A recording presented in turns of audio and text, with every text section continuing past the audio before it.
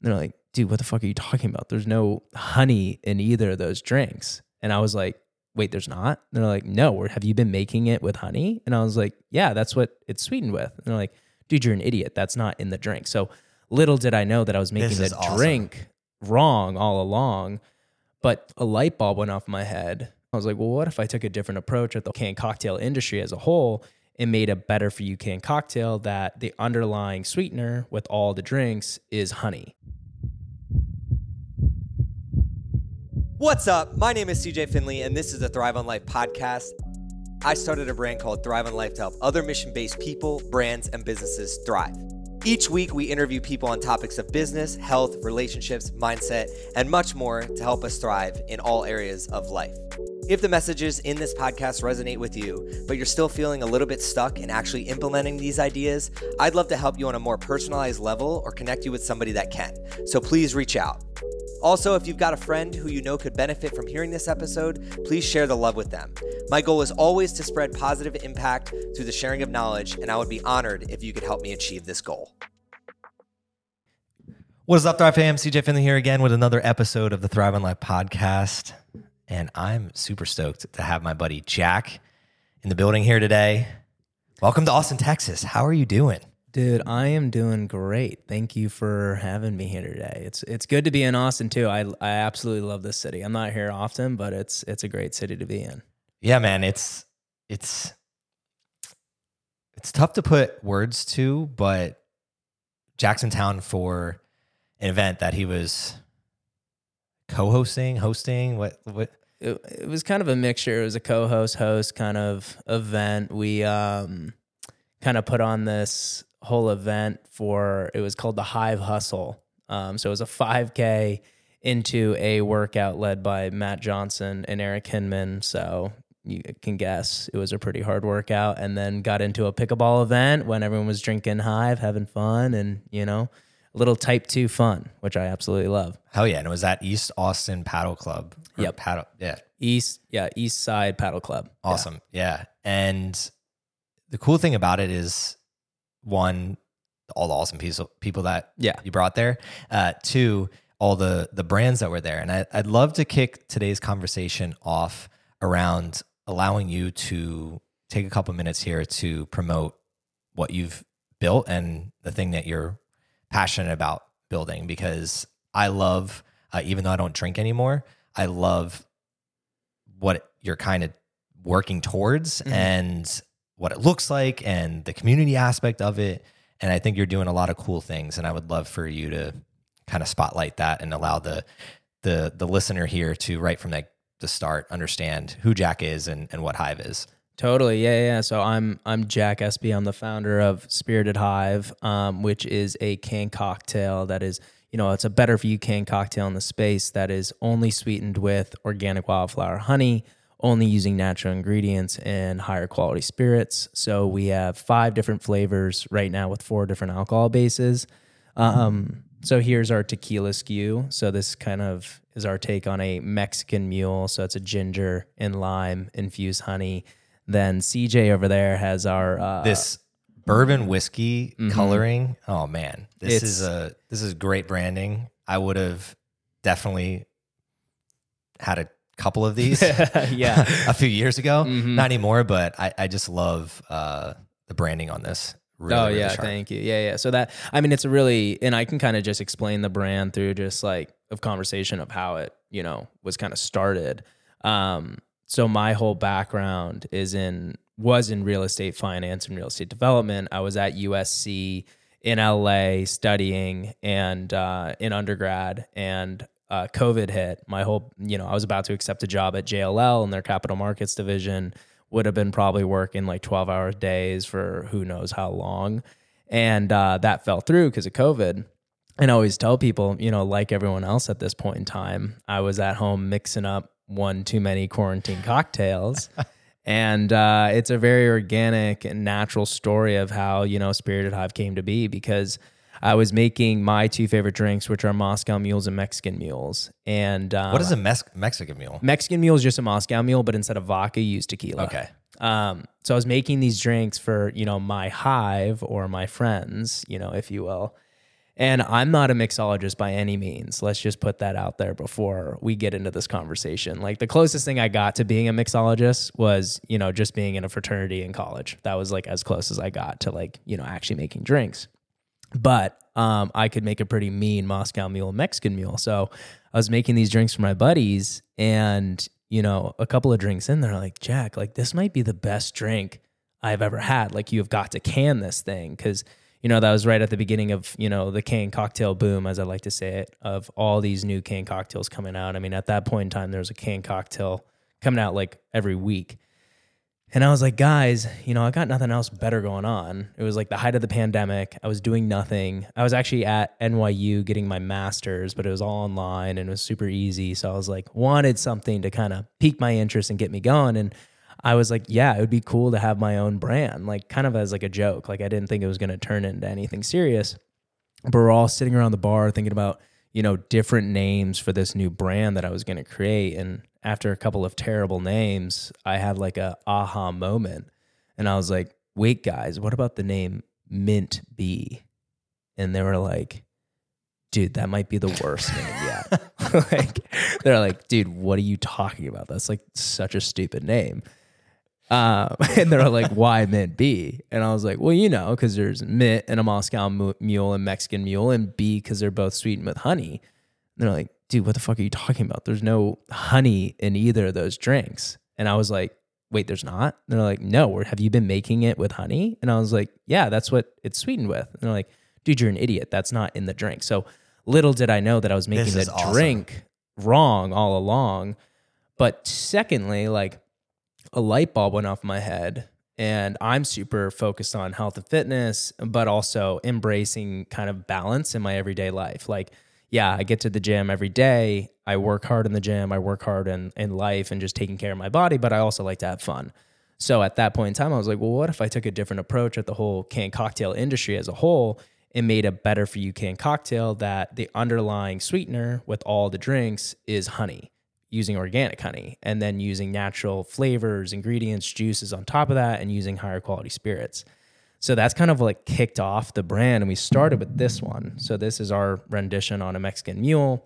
Then because it's still at the height of the pandemic. So I made this one, and I had it in like those like mason jars. It was like I would bring it to parties, and people were like, what is that? And I was like, oh, you got to try it. It's this new thing I'm doing. And after a couple of parties, people were like, yeah, the tequila is really, really good, but does this whole thing work with bourbon? All my like bourbon loving buddies were like, hey, does it work with bourbon? And I was like, well, bourbon and honey go hand in hand. So let's take a stab at it. So I got into the kitchen and mixed up, a plethora of different flavors, and we landed on that one, or I landed on that one, which is a rosemary and lemon infused honey. And then, for a couple of months after that, I had the bourbon and the tequila going to parties and everything. And then all my friends that were girls were like, well, look, like the tequila is pretty good. I don't like bourbon. And they're like, honestly, we're not the biggest tequila drinkers, but we love vodka. Does it work with vodka? And in my head, I was like, vodka and honey, like that mixture does not seem like that's going to work. But, I got into the kitchen, made our take on a Cosmo. So cranberry and lime infused honey. And that's our bestseller, like by far. Like I think that makes up like 40% of all of our sales is that one. I'm not surprised at all by that though. I mean, it makes sense. I mean, vodka is like tequila is like the fastest growing, but vodka has always been the biggest seller in the spirit space. And if you're thinking of like purchase, like just, you mentioned women, right? Like when you're talking the canned cocktail experience, like women are going to be the drivers of that market. And then totally. Like if a woman is drinking that thing, then the males are going to be like, oh, let me try that. Exactly. And that's the funny thing is that when I like first started marketing this product, I was like marketing it towards men, because I was like, oh yeah, it's got to be like, very manly, because, the bourbon and the tequila and everything. And then we started getting like the sales back and like started doing kind of like some sales analysis on like who really the demographic was. And at that point in time, it was like, I think it was like 70% women. And it was mainly leading from the vodka. And it makes sense, the RTD industry is more so kind of towards women. But what was funny, so we like released those three into the market, the bourbon, the tequila, the vodka. And, I started the company in 2020, but didn't release it until May of 2022. because I had no idea what the fuck I was doing. Like just straight out of college, was super naive. I was like, yeah, how hard could it be to make a canned cocktail and, get it to market? On top of that, just like I'm backtracking. How hard is it to produce anything in a can? And then you have to add in, there's alcohol in it, the rules and regulations around that. Yeah. I mean, the whole thing was just, and I always tell people, like, sometimes it's great to be naive because, I wouldn't have done this if I had known the complexities behind everything, especially not only in F&B, CPG F&B, because that's one of the most competitive spaces there is, but go one step further, RTD industry is probably the most competitive space that you can be in right now, let alone all the regulation that goes into it, with each state's different from a regulatory standpoint. And then you have to deal with just so many hoops that you have to jump through. But luckily I was naive and I had no idea what I was doing. But yeah, it was a long road of like just figuring it out, just getting thrown into the fire to figure it out. Yeah, let's dive a little bit into that. So, I mean, it's a long journey to go from a mason jar to this black, sleek looking bottle I have here. And it's almost like I don't even know where to start when it comes to the questions because there's so many different hoops you have to jump through. Yeah. But I think the best way to frame it is it's who, not how. Yeah. Who were you looking to get advice and knowledge from when you were looking to go from jar to making it an actual product? Books, courses, school, specific people. What was your thought process around who can actually help you get this off the ground? I mean, it was multiple different people, resources, and everything that led me to being where I am today. And it's mainly who, 100%. I got introduced to one of my buddies. I like knew him in college. He had a canned cocktail at the time, and he still has it today. It's called Deloche, an espresso martini company. It's honestly absolutely delicious. It's such a good product. But he was about a year ahead of where I was at, and I got linked to him through like another one of my buddies. He was a fellow Trojan at USC, and I like got on the call with him, and I was just like talking to him, and I just like asked him a bunch of questions. I was like, hey, like I have this formulation. How do I get it to a can? And he was like, oh, well, look, you got to do this, you got to do that. And it was like all this like kind of just information. And then he kind of left me with like trying to figure it out a little bit on like who to reach out to and just what articles to read and listen to. And it was extremely helpful because that gave me kind of like at least somewhat of a plan on where to start, because like you're seeing, it's a daunting thing where it's like, okay, I have this idea. Well, how do I get, branding behind it? How do I get it into a can? How do I get the formulation done? Where do I reach out for like co-packing? So it's so many different things. But he kind of got me at least started on the initial people to reach out to, like in formulation. And then that formulator like puts me in touch with co-packers. And then then the co-packers from there, you're like kind of working with branding and all that in the background on building it. So it's like all these little buckets that kind of come together to actually make the product. But it's all about who you meet on the way throughout your journey. You know what I mean? What did it feel like to have your first can? Oh, it was like literally the craziest thing ever. Because, for so long you're working on something that isn't tangible. Like you're like, okay, like I'm getting there, like through the formulations, like testing the products in cans that aren't branded. It's just like just a regular silver can when you're trying the formulations and the samples. And then you're seeing everything through like designs of like what the actual packaging looks like. And then you go to the co-packing facility for them to like co-pack it. And in the background of that, you're ordering drums and drums of honey, you're ordering natural flavors, you're ordering juices, and it's all going to this facility. And then I remember when I first got my can, like the first initial can, I was like, oh my God, this is the craziest thing ever. Like I actually have a finished product. But the funny thing behind that was that finished product that we initially got was underneath a different brand name. So we had to do a whole rebrand a month after our first production run. Explain why. So another thing that I was naive in was when choosing the name for the company, I initially chose Hive Cocktail. Those are two descriptive words, hive and cocktail. Hive because there's honey in the product, and cocktail because it's a cocktail. Little did I know about USPTO and getting a trademarks and everything is that it's really hard to trademark descriptive words, which makes sense. So my lawyer at the time was like, hey, I just want you to know that this is very high risk. Like the chances that we're actually going to get Hive Cocktail and get it registered is very low. And at the time I was like, you know what? We'll figure it out. We'll get it. We'll figure it out. We'll cross that bridge when we get there. I'll smile my way through it. Literally. Yeah. Come on. I'll be fine. And, we go through the first production. And another thing that I was doing in the background was we launched as a Nashville company, built the whole brand in Nashville, and our initial launch was with the Nashville Soccer Club. So no one had ever seen this product, and we launched with NSC. So while this is all going on, I'm like, oh shit, Hive Cocktail might not go through. Also, we're branding everything at the stadium. So we have like 3 branded bars. All that stuff is like being created, like, and it's not stuff that you could just, oh yeah, just a quick rebrand, change like everything throughout the stadium because we actually had like branded bars. And luckily, for the most part, things, work out.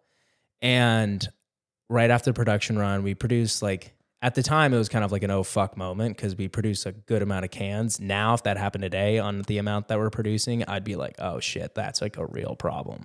So we just audibled and changed the name, redid the whole website, redid everything on socials, did like a shrink wrap around the actual can. So this is called a shrink wrap sleeve. What we did is a PSL sleeve. So it just went over it. It was like a big sticker that went over it.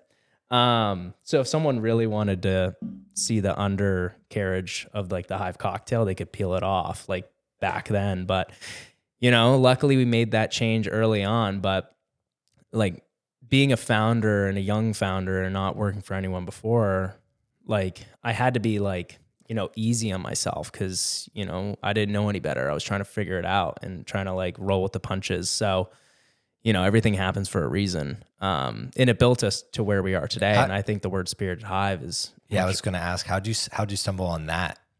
Because that's a much better name than your first name. Exactly. And I think so too. And I remember when the whole Hive Cocktail situation happened, I was like, oh fuck. I was like, what am I going to do? Because I was like, I was in love with that name.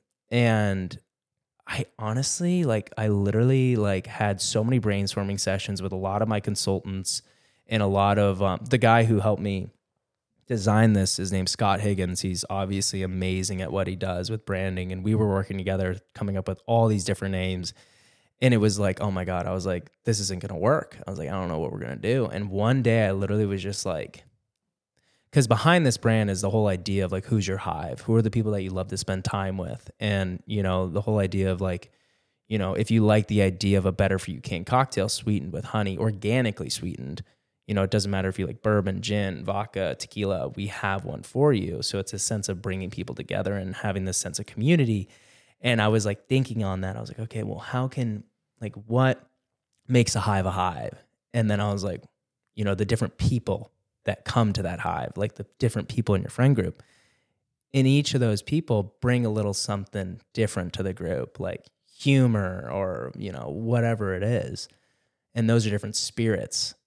And then we use different spirits in a drink. And I was like, well, what about the name Spirited Hive?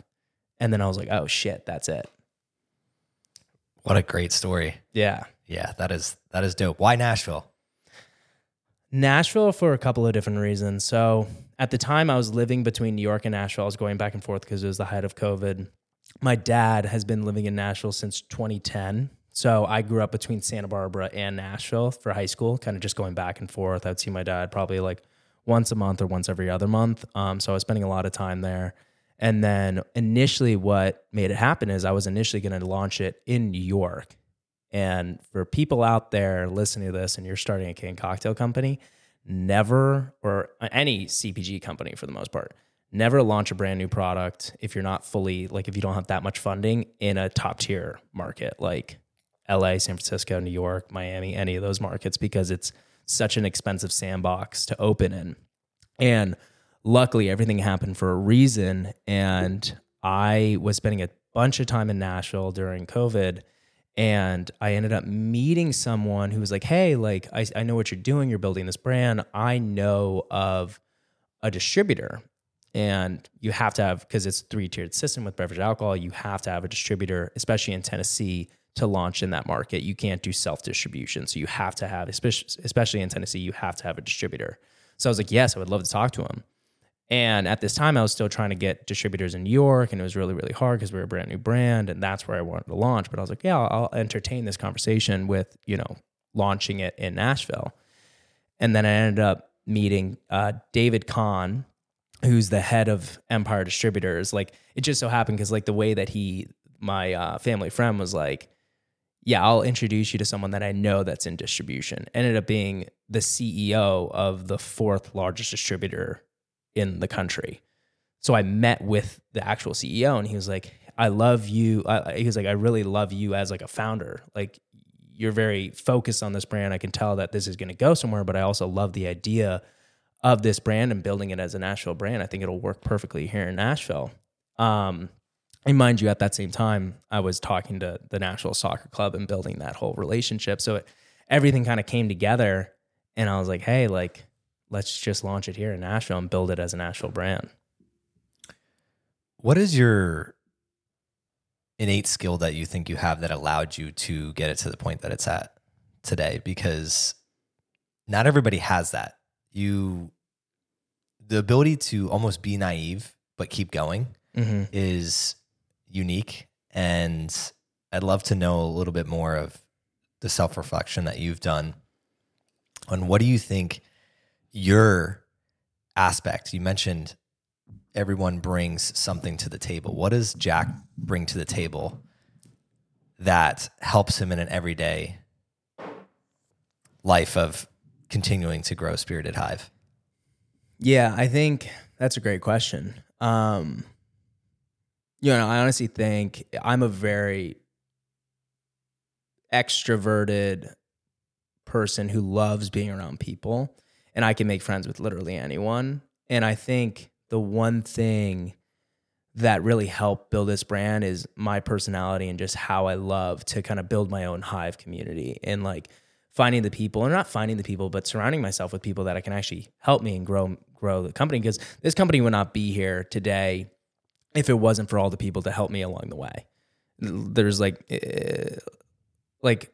yes, I built this brand myself, but not without the help of all these people that brought me here.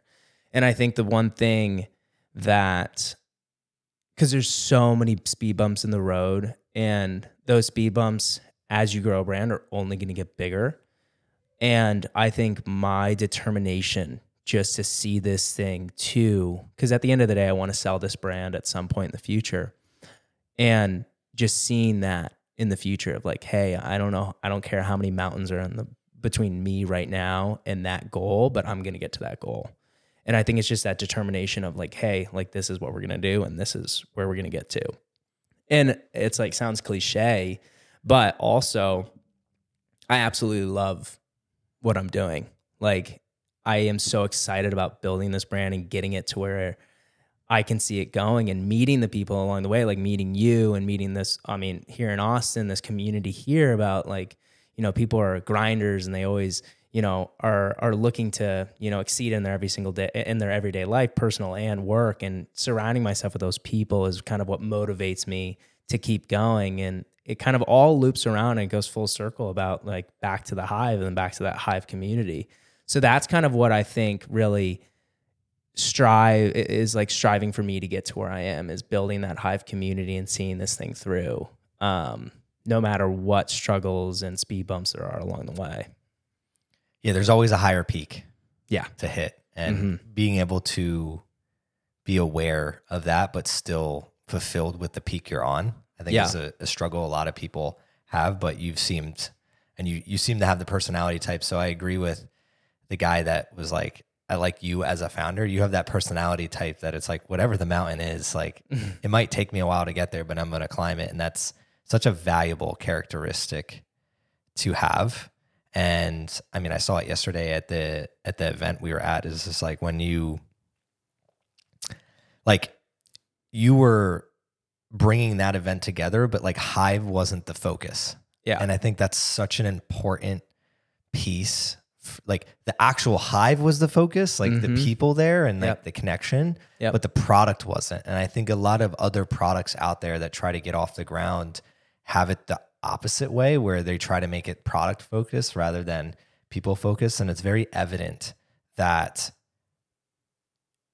the product, this product matches Jack as like almost a human being. And that's why I love it. And we're sitting here today. But along the course of your whole journey with this, what has been some unexpected road bumps that you didn't necessarily see? Like I could have guessed that like maybe some legal issues with naming or branding is going to be a struggle, but what are some things that have been like some thorns in your side that you didn't necessarily see coming that have tested you a little bit? There's a lot of thorns in this industry. And I think just for any founder, I'm trying to think of like specific ones. I mean, honestly, I think, you know, a big one is just, well, I can give you a funny story of, and kind of like we were saying, like, you know, there's always a bigger peak. There's always like a bigger speed bump, always. You know, there's always something that's like, oh shit. And how are you going to get around that? And I remember this was, and now thinking back on it, it's not that, it's like, it's a minor speed bump. But at that point in time, I was like, oh, this is a company killer. Yeah, because once you climb the mountain, you're like, oh, that wasn't that bad. It was exactly like that big ass mountain we climbed in California. It's like when you're doing it, you're like, fuck. And then once you do it, you're like, that's nothing. Then we just go back to the house and hang out at the pool, whatever. Exactly. So, we were doing a variety pack. So we have 3 cans here. The one that we don't have, or well, we have 5 cans, but we were going to do a variety pack, and the one that's not here is the vodka. So it was going to be 2 cans of each to make an 8-pack. And I was super excited about it. And, you know, I kind of dove into it like a little too quickly. You know, I like saw it and I was like, all right, we're doing it. Like, we're not doing any research. Let's just fucking do it. And that's like one thing that I've, you know, definitely kind of reeled in a little bit. Like, hey, like, we need to have a plan for whatever we do and like build and develop everything out. Because if you dive into something, there's going to be problems regardless. Even if it sounds like a foolproof plan, like if you dive into it and not give too much like preconceived thought and like, you know, meaning into it, there's going to be an issue. So we kind of rushed this thing to market way too quickly. And I was on, full transparency, I was on a bender of a weekend. I was visiting all my fraternity brothers in LA. We went to an SC game and had like, I don't even know how many hives. Definitely not embracing balance on this trip by any means. And I got back on a red eye back to New York City, and I get a call from my designer, and he's like, hey, we just printed 30,000 variety packs. And I was like, awesome, man, let's get it into market. He's like, there's one issue. And I was like, why? What's the issue? He was like, we spelled tequila wrong. And I was like, what? He was like, yeah, we forgot the I in tequila. And I was like, so it's tequila now? And he was like, yeah. And I'm sitting there, and literally we just landed.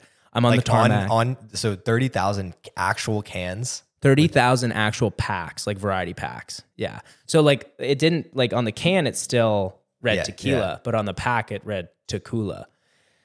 And this was about a year ago, probably. Yeah, just about a year ago. And I was like, fuck. I was like, what am I going to do? Because that was like a $75,000 screw up. And for a brand that only had done one raise, every single day I'm looking at how much cash we have in the bank, every single day. And I'm always looking at, okay, what is our margin? What is our revenue for this month? I'm always looking at that. And I saw this as like, oh no, like we're screwed because we would have to reprint as well. So it went from a $75,000 screw up to a $150,000 screw up. So I was like low key panicking. Like I was like, oh my God, I like talking to my consultants, talking to like everyone in the space, and everyone's telling me a different thing. Like, oh, release it, no one will notice. I got to the point where I was thinking I was going to create, because it was on the 4-pack, it was on the side, 2 points on the top and 1 on the other side. So there's 4 places where it said Tequila. And I was like, okay, well, what if I did this? What if I ordered 120,000 stickers and just got into the warehouse and I just started stickering the boxes? And I like added up and I was like, okay, that's going to take me like 37 weeks or something crazy. And I was like, okay, well, we can't do that. I was like trying to figure out how to like, yeah. Cause how can you make it like a marketing play? I was like, how do we minimize this risk as like best as possible? And the thing is that I guess to kind of answer your question is like, there will be speed bumps in the road, 100%. I mean, growing any brand, no matter how early on or how far down the road you are, you're going to run into screw ups, you're going to run into issues, you're going to run into problems. It's all about how you deal with those problems. Because if I remember I was like, and obviously being hungover did not add to it by any means, but I was sitting there and I was like, oh my God, I was like freaking out. And I was like, well, freaking out's not going to change anything. You know, so like, why don't we just try to figure out what we're going to do? Let's just build a plan and follow that plan as best as possible. So what we ended up doing is we ended up using those boxes as giveaway boxes. So like just to get the product out there because they were already cartoned. So there was already cans in the carton. So I was like, okay, well, we're not going to destroy all those cartons and get because we would also get charged for them to break down the cartons, pull the product out. So that would have even been a bigger charge. So I was like, let's start using them as donations because we already have a donation budget kind of already built in from like, you know, seeding product to activations, events, whatever. So we ended up just using all those boxes for that and getting it out there. And a lot of it was like social media play. People were posting about it and everything. And when they post about it online, they didn't see, you know, the Tequila because it's just on social. So that was like, it minimized the risk. But, you know, the biggest thing was like, you know, panicking is not going to solve any issues. Like just keep going, figure it out. And you'll, you know, for the most part, figure out a way to at least minimize the problem. But there's been so many thorns in my side and like building a brand and being a founder and being a boss, you know, you have to deal with that every single day from just managing people. Cause now we have a team of 10. So it's tough managing people, and that can be very, very difficult. You already were flowing into what I was going to go into next, because the thorn that you described was self-induced. Yeah. It's much more difficult when it's somebody else. Like, how do you respond? Because most people react. Yeah. But it's like, how do you be a leader that responds? And for you, how's that transition been going to where if somebody else were to have made that same mistake, how would Jack respond? Yeah, and that's something that, you know, because we've had this extreme growth over the past like 8 months. You know, it went from me just behind the brand for so long, for like 2022, 2022-ish, maybe a little bit longer. And so for the past like year or so, we've been growing, hiring people on. And honestly, that has been the biggest growth moment just for me. Not so much the brand, because it's been amazing for the brand, but it's tested me in multiple different ways of like, how does Jack manage people? You know, and at the beginning, I was not good at it. Like, I kind of almost got like walked all over because I'm a very nice person and I don't like, it's not that I don't like confrontation, but it's just like, I always give people the benefit of the doubt, and you have to, but there's a point where it's like, okay, like now you like, how do you, like my big thing is like battling with, how do I manage people and grow people, but also have them respect me and respect me as like, you're my boss still. And that's still something that I'm dealing with because I always lead from the front. I'm always there doing everything, like activations. I'm still running all the activations, and I'm having my team like be there with me. It's not like, hey, you need to go do this, go do that. So it's at the point where it's like I'm so much of like the focal point of the company and like leading from the front. But I think there's this thing of like sometimes that respect isn't fully there just because I'm such a nice, forgiving kind of person. So it's kind of like that balancing point because I can't, like, I could never just be an asshole to my employees, and I never would want to too. So it's that balancing act. Yeah, it's also where I think there's seasons to everything. Mm-hmm. And I think when you're in a growth phase, I mean, I'm obsessed. My obsession is systems. It's the best companies have systems in place that help you manage people so you can, one, see their strengths and weaknesses, but more importantly, see your own strengths and weaknesses. And I'm a big believer in just like cadence. So like a lot of things can be solved by doing just like what you said, where freaking out or getting angry or being pissed off is not going to solve any of this. Yeah. So like the emotion isn't going to solve anything, but having a system where it's like, if something happens, how do we respond to that?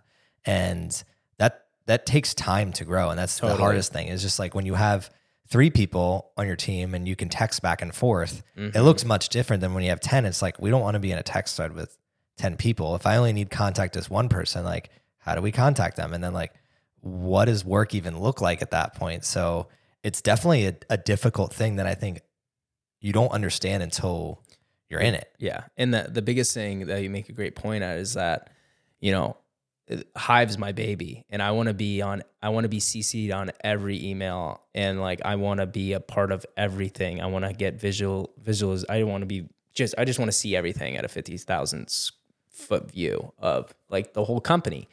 And that I found has been bottlenecking a lot of stuff because I want to have my hand on everything. And it's not that I don't have trust in my employees to do it. It's just like, it's hard for me to like let go in like, because my personality is very much so like, I'm a doer. I'm always on top of everything. And I want to make sure shit gets done when it needs to get done. So I always want to see what's going on and what the trajectory is. And okay, is this going to get done on time? No. Okay. Then like push them along. And I think needing to let go because it's actually slowing everything down, because I have so much stuff coming through my inbox and so much stuff don't know what to focus on. I don't know what to focus on. And there's things, and I'm getting to the point right now where I'm understanding that. And sometimes I'm on meetings and I'm like, I could be utilizing this time to doing X where I don't need to be on this call. And I'm slowly starting to be like, okay, like you guys handle this. And at the end of the day, if the team can't handle it, maybe they're not the right people for the job. So I'm slowly kind of like, do you have a COO? I have someone that's head of ops right now who's like running like procurement, like production runs, all of those kind of things. And then I'm hiring director of brand development, who's going to be managing our whole influencer program, all of our events, all of our activations. I have a head of sales who manages our 3 sales reps. And then I have like creative in-house. And then I have a couple of other, consultants here and there. But, the thing is that everyone goes to me. Like for a while there, some of our sales reps were like coming straight to me, and I'm like, no. Like you go to the SVP of sales. That's what he's here for. And now that that's like going, they're reaching out to him. So that's taking the sales side kind of off of me. So now I just kind of have to manage, SVP of sales, director of marketing, and our ops person. And that's only been in the past couple of weeks, honestly, that it's like, finally we're like getting there. So yeah, I mean, it's a process and you're never going to do it overnight. And I think one thing that we still need to like get organization behind is just like, we're growing so rapidly. So it's like, what is the way of communication? Yeah. Is it text? Is it email? Is it, Slack? What is it? And now we're like finally like developing like, actual platform through Asana that everything can kind of run through. Cause for so long it was just through like Gmail, and that was an absolute shit show. And like, so it's finally starting to be like more organized. Yeah. This is where I start lighting up. This is where I come in. Have you ever read the book? So Scaling Up is right here by Vern Harnish, and then Traction, Gino Wickman, 2 really good books to read just on like how to go from like nothing in terms of you're an operator of one to like systems that can actually scale. Another book that comes to mind is like The 5 Dysfunctions of a Team. And it reminds me of, so unfortunately, Charlie Munger just passed away, and he does this thing where when he looks at a framework of any problem, he inverts it. So when you talk about like communication, instead of being like, what's the best communication tool for my company? It'd be like, what are the worst ways to communicate? Yeah. And you just line those up. It's like, okay, we're not going to text each other. We're like, list out the things we're not going to do first. That's smart. Then you figure out the best way to do it through like, what do we not want to be? Rather than like, what do we want to be? And then the same thing is like, you mentioned Asana. I mean, there's Asana, ClickUp, Basecamp, Slack, all these different things ways to communicate. It's like, well, based on our team and based on where we want to go, what do we not want? And then you start there. And then that kind of helps you build for the future, where you're building a company where everybody understands who aren't we, and then everything else kind of just falls in place. But it's awesome to hear you talk about this, because it's just the founder's journey. I love the founder's journey, and I've heard it from so many different friends. It's one of the reasons that I chose not to be a founder, dealing with all that. I'm just a nerd at heart. So just like reading and like podcasting and learning, and then also helping to communicate information. But it's something that is definitely inspiring to me and motivating to me to learn even more and understand even more, is that people component, because that's what any company is comprised of. Is the people behind it. Yeah. In like building that sense of hive community at the base of it all. And that's one thing that's been so hard, is because this post-COVID world, everyone's remote. So creating that hive community on like, what are things that we can do every day to bring everyone together, or, once a week, or what is it kind of getting, and that's something that we're going to be doing for next year, is doing these retreats, these hive retreats, not only for our ambassadors, but for the employees to go to meet the ambassadors, meet the influencers, feel like they're really a part of it. Because you get into the rhythm of, just operating through Zoom, Google Meet, text, all that. And that's so not, there's not that like human connection behind it. And that's, obviously I care about human connection, and that's what's driving me to build this brand, like doing events like yesterday. But that needs to start at the company level. And that's one thing that, I had an oversight on, of like, hey, like, let's get this stuff going. I'll help you guys as much as possible. But to go beyond that on like, who is this person, as like, who is my employee actually? Like, who is it beyond their role, and breaking those down and just getting to know each other. And that's so hard through a screen. So that's something I'm super excited about for next year, is to do these company retreats, getting, everyone together, because that's never happened once.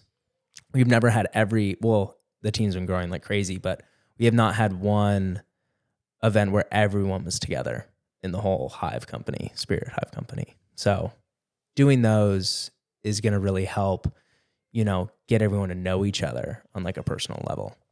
I love that. And the fact that you're already thinking about that, companies go years with that, especially ones that in your position where you're raising capital, you're slinging product, and you're growing. Yeah. It's just like you want to keep that momentum, so things just start moving, and it can really get quickly. So easy to overlook the different things that you should be paying attention towards. And that's where another framework that could help you is maker versus manager. Is you can only put so much energy into being the maker, the creative, or the manager, and eventually like you can only do one or the other. Yeah. You're going to get to a point where you scale to a point where it's just like, am I more of a maker, or am I more of a manager? Where do I want to sit? And that I've seen for founders is very tough, because of course you want to still be making at some capacity, but maybe there's better people for that. And like, you're just really good with the people on your team, and you become more internally focused, or the opposite. Right. But let's kick it into, so that's something that you're looking forward to doing in the future, is bringing more of the on-site for your entire team. But what else is in store for Hive as you're moving into a new year?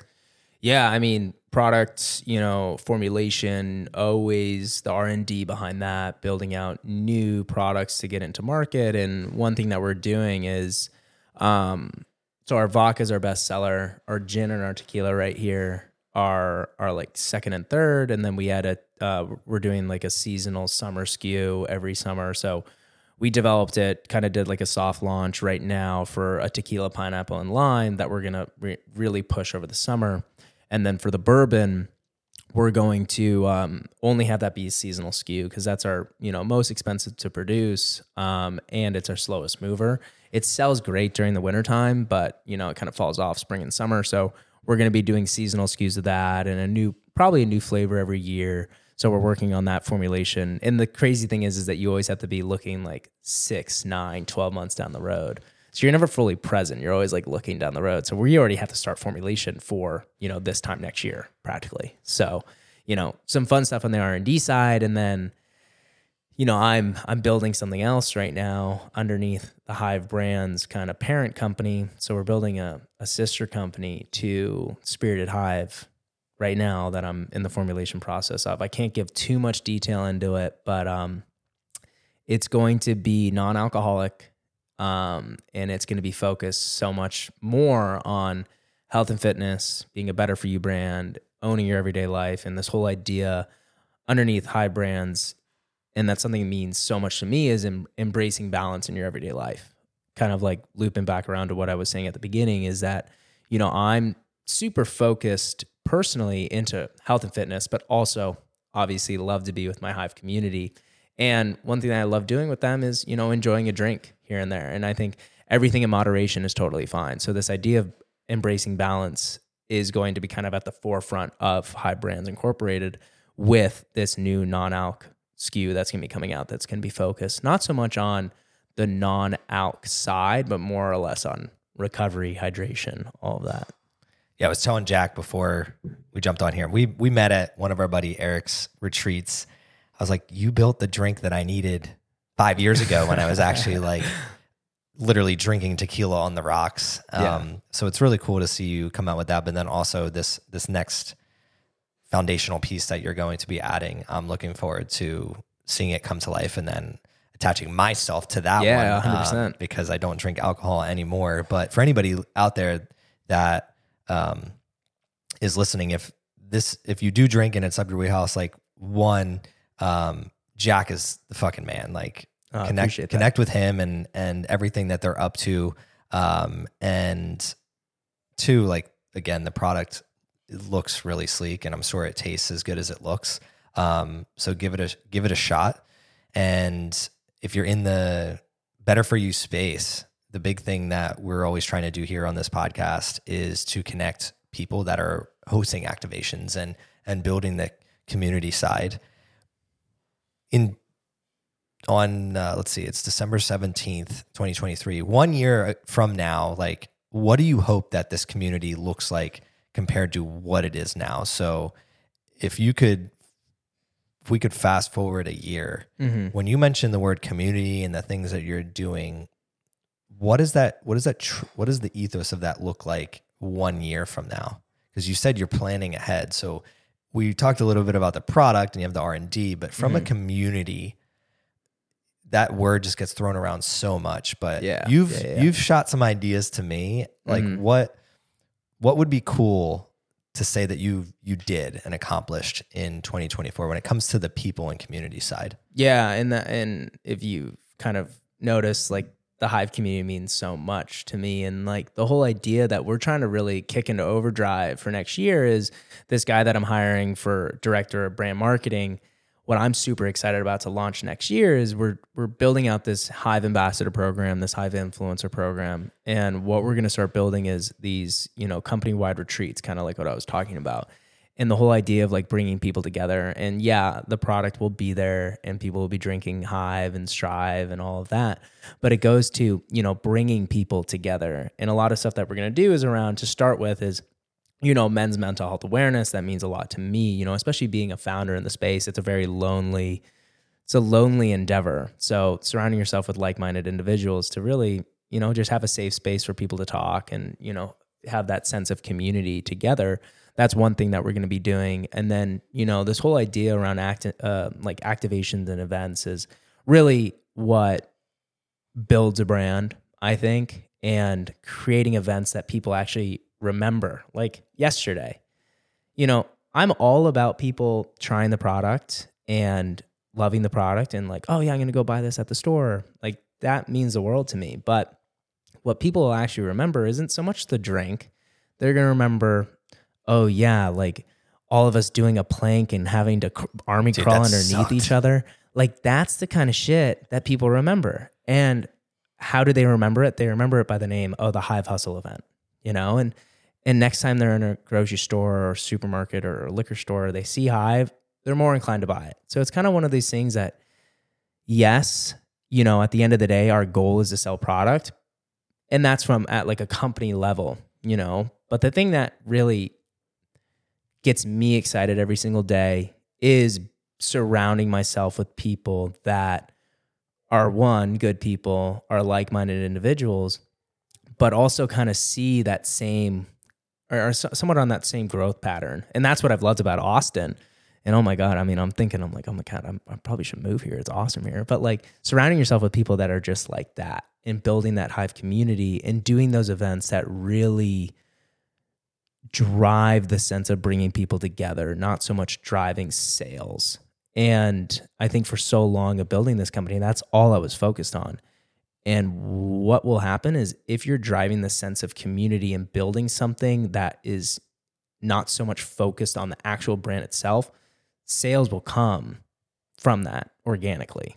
And that's what this whole kind of growth in 2024 is going to be, is around activation and events. Obviously still pushing product, but pushing it as almost like a secondary, not a secondary, point of success, but leading with the forefront of like bringing people together and building that Hive community.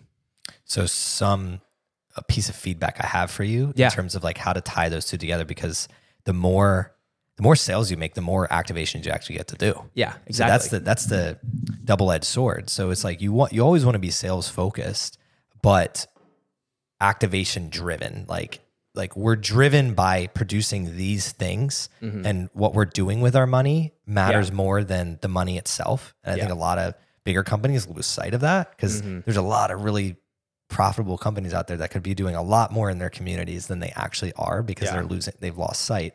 As long as you don't lose sight of that. But in terms of like the marketing and how to drive more sales from an activation with your branding, it's like, how do you, what are they called?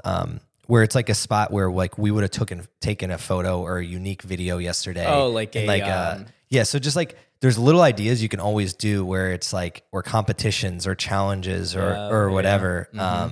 That's where like yesterday, your branding is so on point. Like I could imagine if there was like a Hive sign or just something where I could like take a photo. Cause even I don't drink, right? Yeah. But I would have like taken that photo and then I would have freaking tagged Hive from that. Yeah. So it's just like in the future, I mean, your mind's already there. So it's just like, as you're moving more into the activation space, it's like, how do I get more shareable stuff, even from people that don't even drink like me? And if you do that, you're basically utilizing the activation as this place to communicate, connect, and advertise, build relationships, but two, advertise so that you can only do more of the activations. Because if you hit the advertisement right and it actually drives sales, like you can 10x the amount of activations you can do, which is 10xing the impact you have in the communities. And I think you make a great point early on that, the events that we do, it's like, and it's a fine balance between both of those things, because we don't want it to be so in your face where it's like Hive, like drink Hive, where it's like, it's this almost like, it's an event that's sponsored by Hive and there's Hive there, and you do these things to make you remember the event, but it's not so much in your face. But I think that's an amazing idea of like, have something that's maybe traveling from each event to event, that it's like a photo moment for people to enjoy and for them to post. And then, that only gets the name out there even more. And then it's almost known as like, oh yeah, when is that event going to come? When you go to a wedding, what do you always do? You go dress up in these weird things and get your little the little photo. So it doesn't always have to be that same idea, but it's like along those lines of like when I go to weddings, like I remember the wedding, sure, but I also have this little memento that I took from it. And that's like almost congruent across all the events, where it's like the same for each one, Yep. And so you know what to expect. Exactly. And that's like what we're really excited about, is leaning more into the better for you health and fitness kind of category, and like trying to own that space from a RTD standpoint, is really cool. So we're going to be like linking with, more, breath work events, yoga events, fitness events, contrast therapy events. Because I find that, through Type 2 Fun actually brings people together even more. And what better way to celebrate, something like that than, to responsibly have, a hive or a strive with, their new friends that they made after an event like that. You're spot on. And I just thought of like when I do these things, I always think of crazy ideas. This one's not that crazy, but it's simple and you can execute on, is like with this designer guy. So I took a photo. Every podcast guest that comes in here, I take a Polaroid of them. Mm-hmm. And I'm like looking at that and I was like, what if you could make that into the design of a hive? So like when you're at an event, like you have a board that's the hive and people get their Polaroid taken, and like or just like random shit like that. That's just where I think of, or even your team. Yeah. It's just like, as your hive grows, you have this like board or something where it's like our hive is growing, and then you just like stuff like that just comes to mind. And that's the reason I did this. Like I have the date of every person that came in here and shot, and it just reminds me of like, oh, that's my little hive that I'm growing here. So it's kind of cool. Thinking about like, because even just yesterday, it's like, well, eventually as you grow, like you could do the hive hustle in 5 different cities at the same time. So we're getting close to wrapping up here. I appreciate you coming and jumping on here today. It's been awesome. From the moment I met you, just like so high energy, and I love it. It's right up my alley, and I look forward to everything that you're doing moving forward. If somebody listened to this episode here today and they loved what they heard and they wanted to connect with you and your product, what's the best way for them to do that? Yeah, I mean, honestly, and before I get into that, I want to thank you so much. I'm so glad we got to meet, and same thing, you're such a killer dude. So I'm excited to grow our relationship. But yeah, I mean, if anyone wants to connect with me, best way to reach me is probably just through Instagram, just at Jack Espy. And then just follow Spirited Hive at Spirited Hive. And, we're sold throughout all of Tennessee, Michigan, New York, Florida, Texas. So if you're any of those states, go find it at your local retailer. And if you want to buy it online, it's spiritedhive.com. What are the next states on the radar? Yeah, so next states, I mean, for the non-alc, we're going to be launching that through D2C and then the current markets that we're already in. But states for 2024 is like, my whole thing is, own the states that you're in. Try not to cast too wide of a net. So we're going to be going into... Own your hive. Own your hive. And you can't extend too much. You can't have too many friends, you got to keep it tight. So we're definitely going into Connecticut. And then we're in conversations with Wisconsin, Colorado, Utah, and Arizona. So we'll probably pick like 3 of those markets, and then the rest will kind of get kicked down the line to 2025. Amazing. Love to hear that. If you were to define the word thriving, how would you define it? Last question we always ask everybody. Thriving. I think, the biggest thing for me anyway, to truly thrive is to, one, be doing what you love, be excited to wake up every morning to do what you love. And then also, when you're truly thriving is when you're thriving with others, when you're surrounded with the people that you love to be with. So I think that's kind of what means to me is to thrive is, building that. Got to wrap it back around. Building your hive is when you're truly thriving. I love that. What's the point of getting to the moon if you're there alone? Exactly. That's great. Yeah. You're just all alone. You don't want to do that, right? Nope. I always talk about the biggest takeaway I had at the end of the episode. And for this one, one word struck me. You said naive. And I think too often in times we care too much what other people think, and we don't want to come off as naive. Mm-hmm. But I think being naive has so many advantages that we don't really understand. Like kids are naive. Yeah. And that's how they learn and they grow, and they're not afraid to just try new things just because they don't know and they just want to figure it out. So you have me reeling on where can I go into 2024 more naive? And yes, to the point earlier, we were talking about plans are important and things like that, but also just being naive and saying, you know what, I'm just going to go after this thing that I think I should be going after. Somebody today is going to hear that and hopefully go and help their own hive, their own community, and their own ideas grow because they're going to hear what we talked about and say, you know what, like I'm just going to be naive to all the naysayers out there and I'm just going to go for it. So I appreciate all the wisdom you brought here today. If you heard this episode and you think that somebody else out there could benefit from what Jack had to say, or they could benefit from his product, please share it with them. That's the best way for this episode and this podcast to grow, and give us that 5-star rating or review. We'd really appreciate it. This is CJ Finley with the Thrive on Life podcast. Thrive on, y'all.